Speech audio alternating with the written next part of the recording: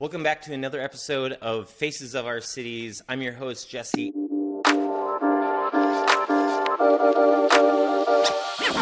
And today, I am really excited for this conversation with Mike Haas. Mike was a part of my life almost 10 years ago now. He came into my life in a weird place where I was at a weird place. And God just knew exactly what I needed to get through that time. And Mike came in. I'm pretty positive Mike saved me from going to jail. I'm pretty sure Mike helped me try to understand my job at the time. I was working in development. And if I remember right, so Mike, you were a consultant for the nonprofit that I was working at, which was an after-school program. And I want to say we were just working together for a couple of months.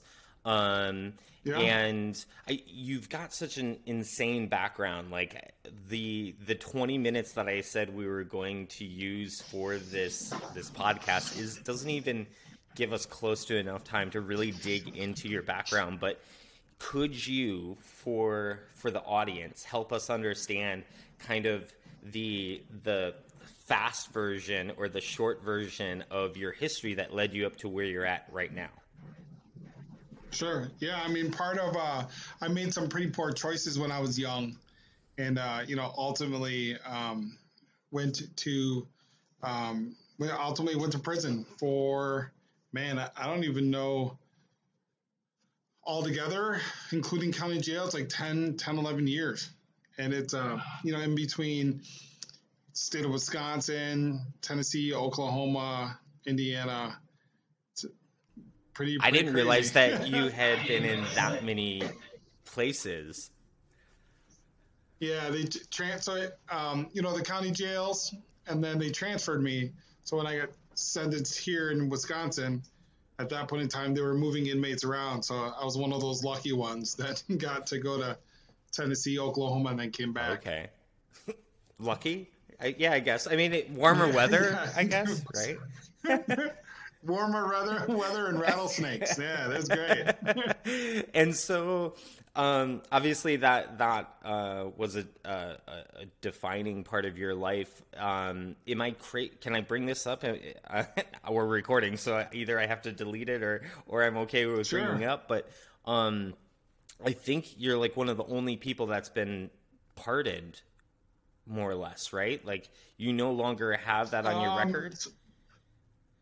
So not pardoned. I was given a gift by, I would say, the district attorney's office of the county that I worked for, which was Waukesha County at the time.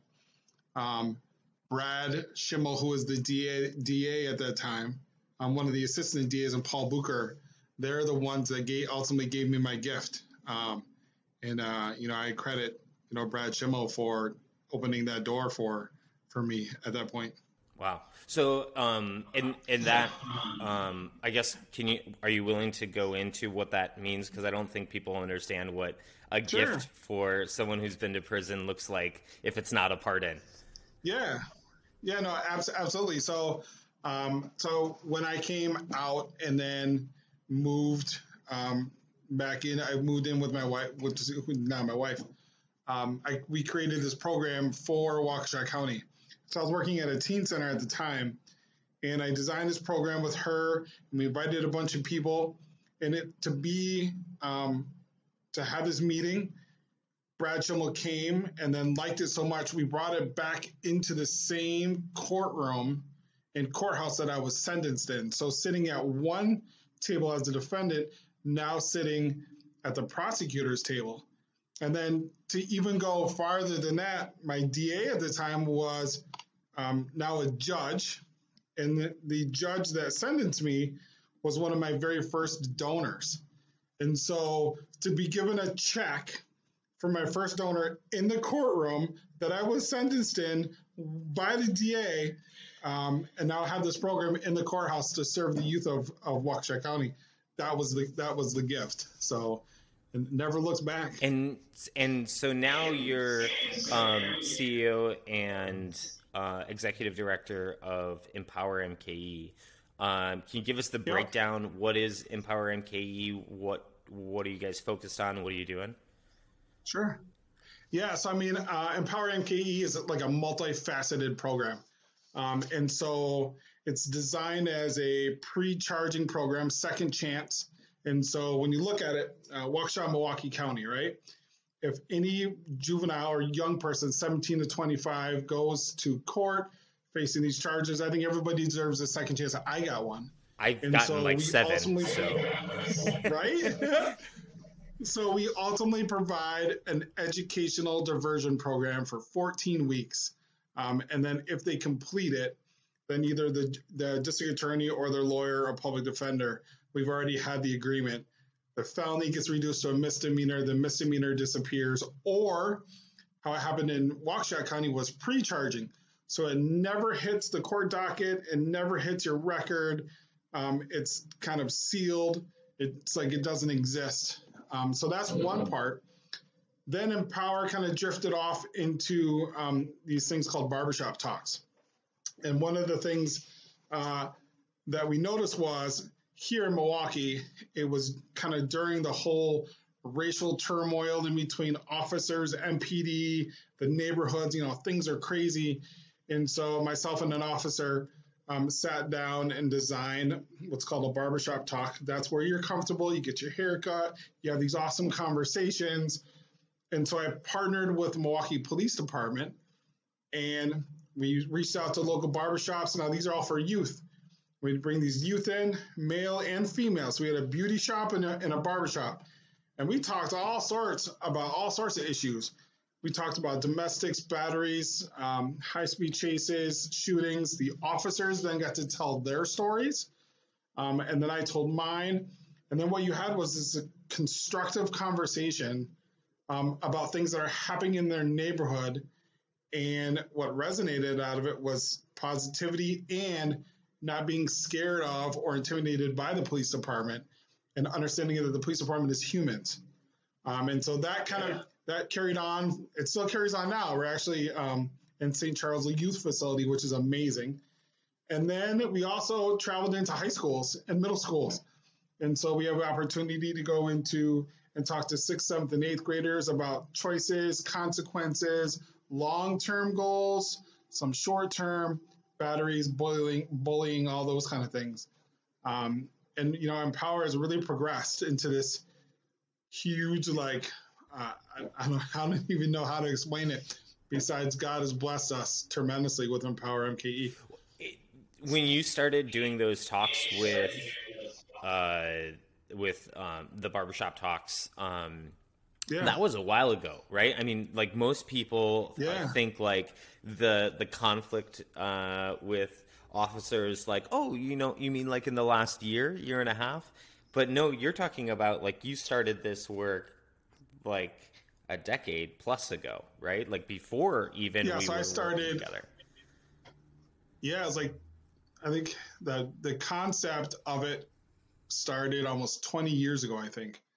The barbershop talk started a couple of years ago, and that just kind of stemmed off of, there was an incident at Sherman Park, and then there was the stuff downtown that happened, and it's just a huge, tremendous need, I think, for youth to understand that officers aren't bad. And then coming from a person that shouldn't really like officers, but I do, because now we partner with them, seeing both sides, that, a person that's been in the system can work very well together with officers, and officers can work very well with people from the system, and it creates that bond. Not saying that every officer is good, but there are some really solid, amazing officers, especially the chief of police now. He's him and his whole command staff are awesome. Who's that? That's in Milwaukee.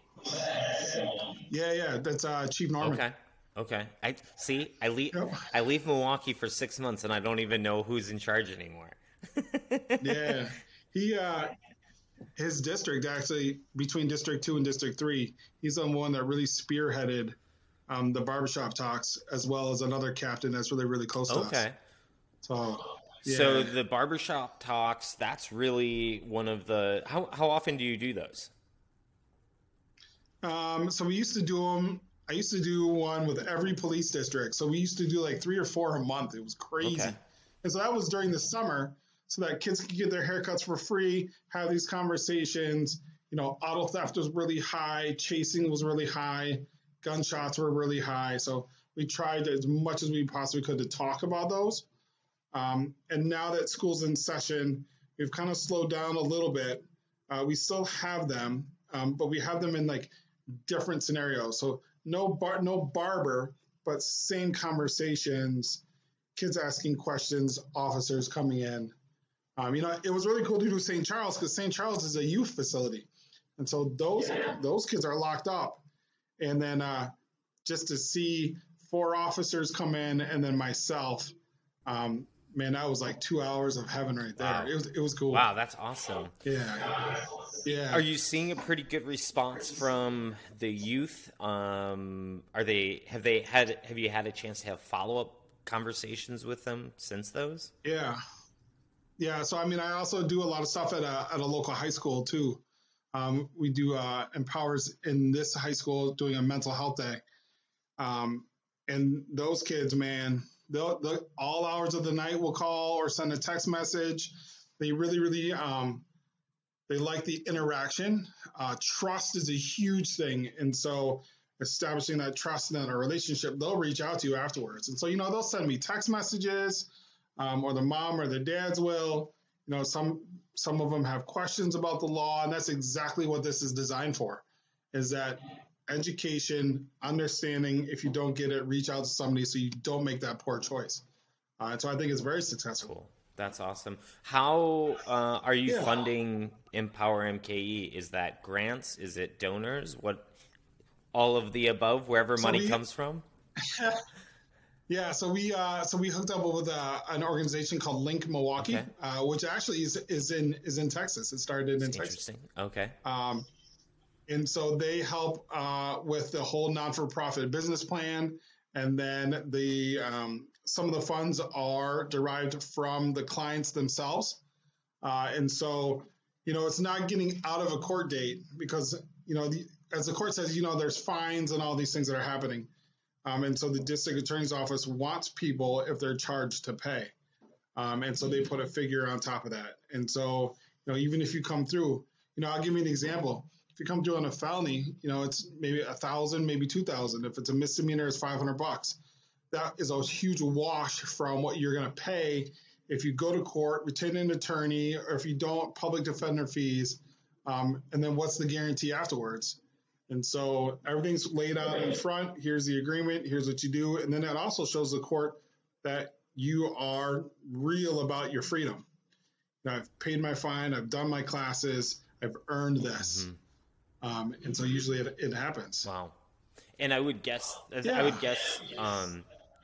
going through that program versus, like, say you end up going to prison and then trying to rehabilitate, say this with quotations, just, I would guess it's so much more difficult after having been in prison than doing it before getting there, I would think. Right? Yeah, it's going to prison is a completely different world. And I don't wish that upon anybody. And this whole program is designed off of my life and what I thought I would need to not go to prison. And so, I'll tell them, one of the courses is gang education. And I will tell them the scenarios that I went through on the rec field and the rubber bullets and the tear gas and the 2 years in solitary, or the year and a half to 2 years and either in solitary or by myself in the Ku Klux Klan. All that's there. The gang activity, how it works inside there, all that is inside of the penitentiary, completely different. And the mental anguish, and then honestly the trauma, because when I'm 47 now and I still relive moments, and I still have, thoughts of there's the gray brick, because the gray brick, that's what the penitentiaries are painted on. And so I try to defer these young people not going there. Don't do this, because it never leaves you ever. Right. I can imagine it's Yeah, that the trauma that you end up going through and what it would take for just someone to go like to try to work through normal trauma, right? Like the Yeah. like non-prison trauma Yeah. is hard already and requires hours and hours of therapy, and now try to do that as a someone who came out of prison. Not only is it going to be Or your families. right, yeah, yeah, Your families go through tons. I have three sisters. I had my mom, my dad. I had Amanda at the time, and I didn't even understand what they were going through, and they didn't understand what I was going through. Even now, when I come home, but just the stress that it put on obviously my wife now, or my mom or my dad. My dad said to me before he passed away, he said, Mike, he's like, we never thought you would get out. Like your father tells you that on a walk in Portland, Oregon. And so that's a lot of weight on your shoulders as well. And so, you try to shrug it off and do the best that you can. And so this is my outlet. This is what God has told me to do, is help others. So that's what I'm doing. That's awesome. Have you seen success rate of the program? Or do you guys track if there are repeat offenders after the program or anything like that? What kind of a success rate are we talking and are we seeing, or are you seeing? Yeah, when we were full steam, we were at about 97%. Wow. And so when you talk about success, I've got a couple. I've got tons of kids, young adults now, that are moms and dads that are just working, and some of them I see. But I've got one that came to me on pretty serious offenses, went through the program, is now a detective for the town of Brookfield. Wow. And so I have another one that graduated and went on to become a U.S. Marshal. I had one that's just recent, the middle of last year, that really got arrested in Waukesha County, went through the program, and there was no option on the table. He was definitely going to go to jail. We went back into the court, and the judge goes, man, I know Mr. Haas, and I know his program well. And then we put expungement on the table, and she granted that after 2 years so that he could become a real estate agent. And so that's a huge success story, because Waukesha County usually doesn't do that. And so to have that expungement is a big deal. And so it's cool to see these young people rise up and do what they need to do and honor that. Wow. So that's awesome. Yeah. Where do you want to? Where are you taking this? Is you're in Waukesha right now. You're obviously MKE Milwaukee is in the name.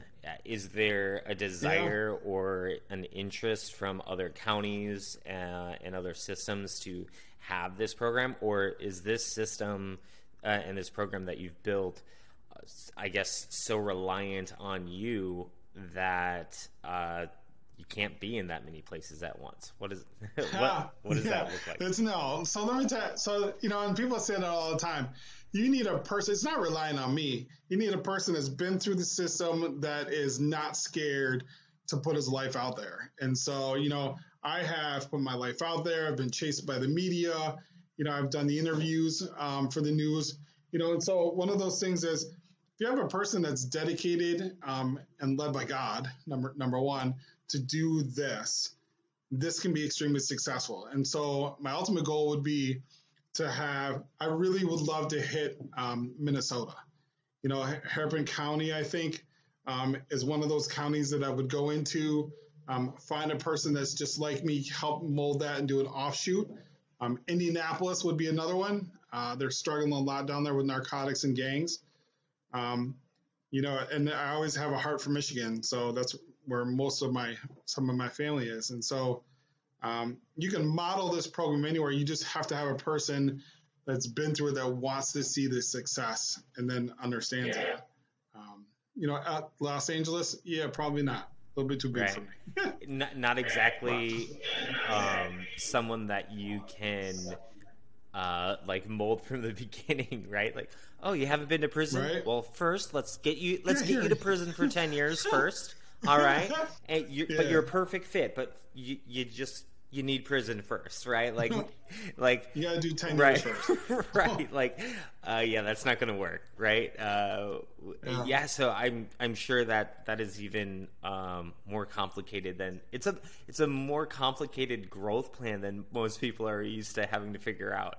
You have to have been to prison. You have to love Jesus, and God's got to set that on your heart. But I mean, I think that you and I can both say with confidence that if it's a program that has God behind it, nothing's impossible, and B, He's going to bring those people into your life right when you're ready for them. Which is going to be exciting.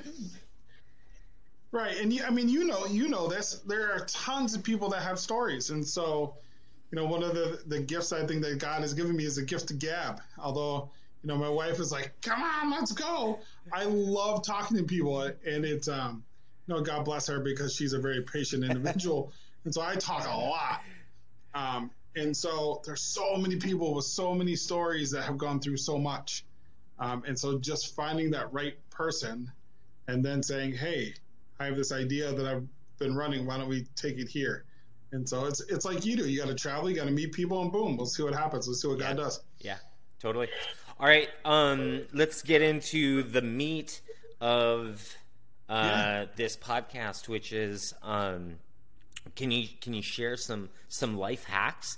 I mean, I kind of want to know like a prison hack, to be honest with you. I think we deserve at least one like mix X A prison hack. or maybe like don't mix the ketchup and the mustard. I don't know, something like that. Can you give us or can you give us just something that you did? Are you willing to give us something that you did that kept you being able to move forward? 10 years is a long time. What was something that you did? And then yeah. All right, so I'll give you a life hack that you don't do is when you're in solitary confinement, do not that stun shield really hurts. So as crazy as I was, maybe once or twice was good enough, but it's really painful. Wow.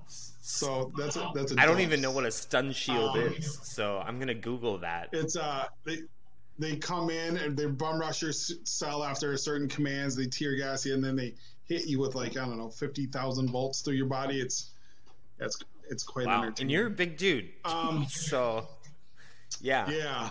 It's not fun, okay. man. Okay, don't. Yeah.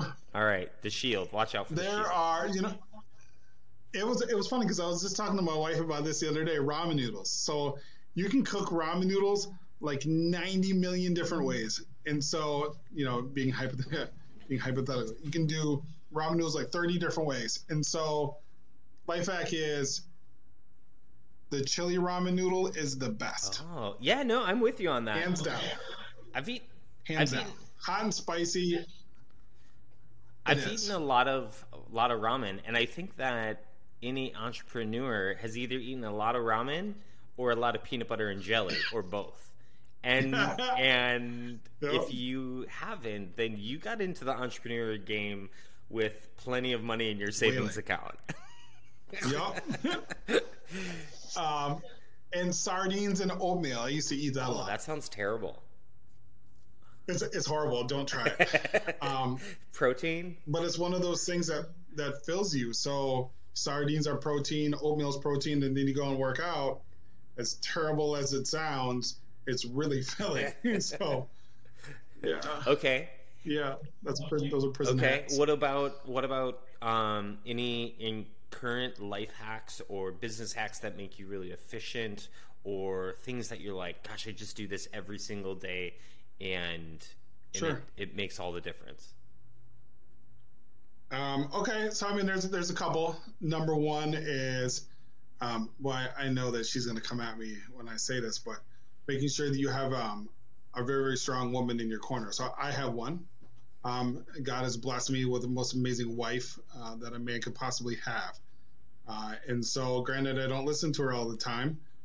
She's there and keeps me in line. So try to find one of those. Number 2 is have a really, really good grant writer. A good grant writer that knows you and knows your mission is very, very important. And number 3, surround yourself with positive people. Okay. And so, the doors will be closed on you. The positive people are the ones that are going to reinforce your mission and your goal and keep you striving. And so God has placed these people in your life, and allow him to do it and listen to what he does and follow his path, because ultimately it's his path. That's the biggest thing. It's not your world, it's his world. So. Cool. Thank you for sharing that. Yeah. Anytime. Thank you for your time, Mike. I appreciate it. I'm sure our audience will really enjoy this. And if they want to learn more about your program or just reach out and have one of these chats with you to learn more about your story, is LinkedIn the best way for them to connect with you? Or would you prefer through a website? No, we've got LinkedIn. We're on Facebook, Empower MKE. Or Empower MKE, that's on Facebook there. And then we'll respond, either myself or my wife will respond, or they can just simply call me. My phone number is on LinkedIn and Facebook, and I'll be more than happy to chat. Awesome. Thank you so much. I hope that happens. Thank you. And just exciting things. I'm really glad that we reconnected. It's been 10 years at least. Absolutely. I think, since we've actually done this. Thank good. you. Yeah, it definitely grew into my face a little bit. It's I appreciate your time. So thank you so much. Anytime, brother. And have a great day, I guess. Thanks, you too.